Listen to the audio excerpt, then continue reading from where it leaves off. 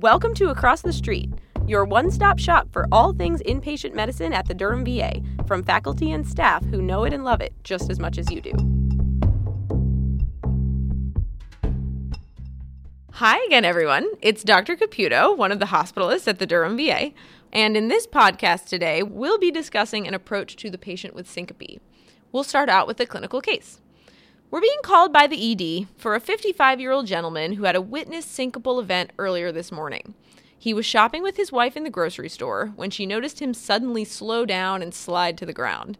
They emergently called EMS, and by the time the ambulance got there, he was awake and responsive. They brought him to the Durham VA emergency room, where he was conversant but can't really remember what happened. A non-contrasted head CT showed no evidence of trauma, and his vitals were fine. He was given some IV fluids, and Gen Med was called to admit him for further evaluation and management. Does that sound familiar? Probably, right? You know this patient, or if you've never met this patient before, you certainly will soon. Syncope accounts for up to 1.5% of ED visits every year, and that amounts to a lot of work and a lot of money for hospitals. Syncope is one of my favorite chief complaints, actually, because the differential is so incredibly broad. You name an organ system, you can probably think of a malfunction in that organ system that could potentially lead to syncope. That could potentially be a little overwhelming, so today we're going to discuss the most common causes of syncope and how to start a workup that's targeted to your individual patient's risk factors. So in this talk, we're going to define syncope, identify unstable patients with syncope who maybe don't belong on the floor, understand the top items on our differential diagnosis, and be able to initiate a workup to narrow that differential down.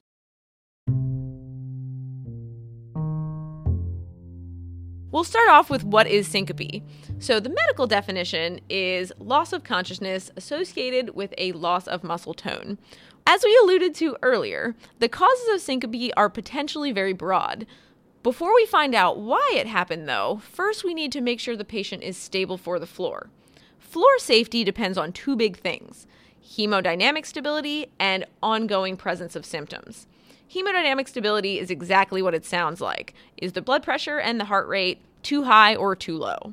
The nurses on the floors will let you know if they're concerned, but generally speaking, the numbers that should make you think twice about floor stability at the VA in particular are systolic blood pressures above 180 or less than 80, or heart rates above 120 or less than 60. Secondly, the presence of ongoing symptoms should make you consider whether a patient is really safe for the floor and can also give you a hint about the potential source of the syncope. For example, did the patient wake up but they're still having chest pain? Do they feel like they're unable to breathe? Maybe they can't move their right side. A thorough history and physical can help us tease this out. So let's say that this patient is completely hemodynamically stable and symptom-free in the emergency room, so you accept them onto your service for further workup. When you're doing your H&P, you want to keep a differential in mind and ask questions and do exam maneuvers that might help make diagnoses more or less likely in your mind. So there are several organ systems that pop into my mind first when I'm thinking about syncope, but the cardiovascular system is definitely the first one. When people have cardiac causes for syncope, the reason is because the cardiac output is so low that the brain is not being adequately perfused and it leads to a loss of consciousness. Common causes that can lead to cardiac syncope are orthostatic hypotension, which is probably the most common, poorly tolerated arrhythmias, poor ejection fraction, valvular disease, or potentially a combination of all these things working together. History elements should focus on how the patient felt before they fell. For example, did they have a prodrome of tunnel vision that might suggest they were orthostatic, or did they abruptly lose consciousness because that might suggest an arrhythmia? You'll also want a good med rec to see if there are any medications that could potentially done this to the patient. For example, are they on diuretics that might have caused dehydration? Are they on any medications that may be pro-arrhythmogenic? Are they on any AV nodal blockers that might have caused bradycardia? Additionally, exam maneuvers are cheap and can tell you a ton about what might be going on. Every patient who comes in with syncope deserves orthostatic vital signs, as well as a full exam listening for murmurs or irregular heartbeats. Another test that probably everyone who has syncope should get and is really cheap is an EKG. It'll tell you a lot about the patient's current rhythm, the presence of any conduction disease, and it'll give you any hints about prior or potentially current ischemia. If you find something concerning, they've probably bought themselves telemetry while they're in the hospital, and potentially even an event monitor when they go home. Oftentimes when we're interviewing patients, we wish we could have been there when this event happened. If you're lucky, your patient may have an ICD, and that's kind of like going back to the scene of the crime. Get that ICD interrogated, and you'll know exactly what was happening with their heart at the time that they lost consciousness. Additionally, if you're worried about valvular disease, an echo can be helpful. It'll tell you about pump function, and it'll tell you about outward flow. So that's the cardiac side of things.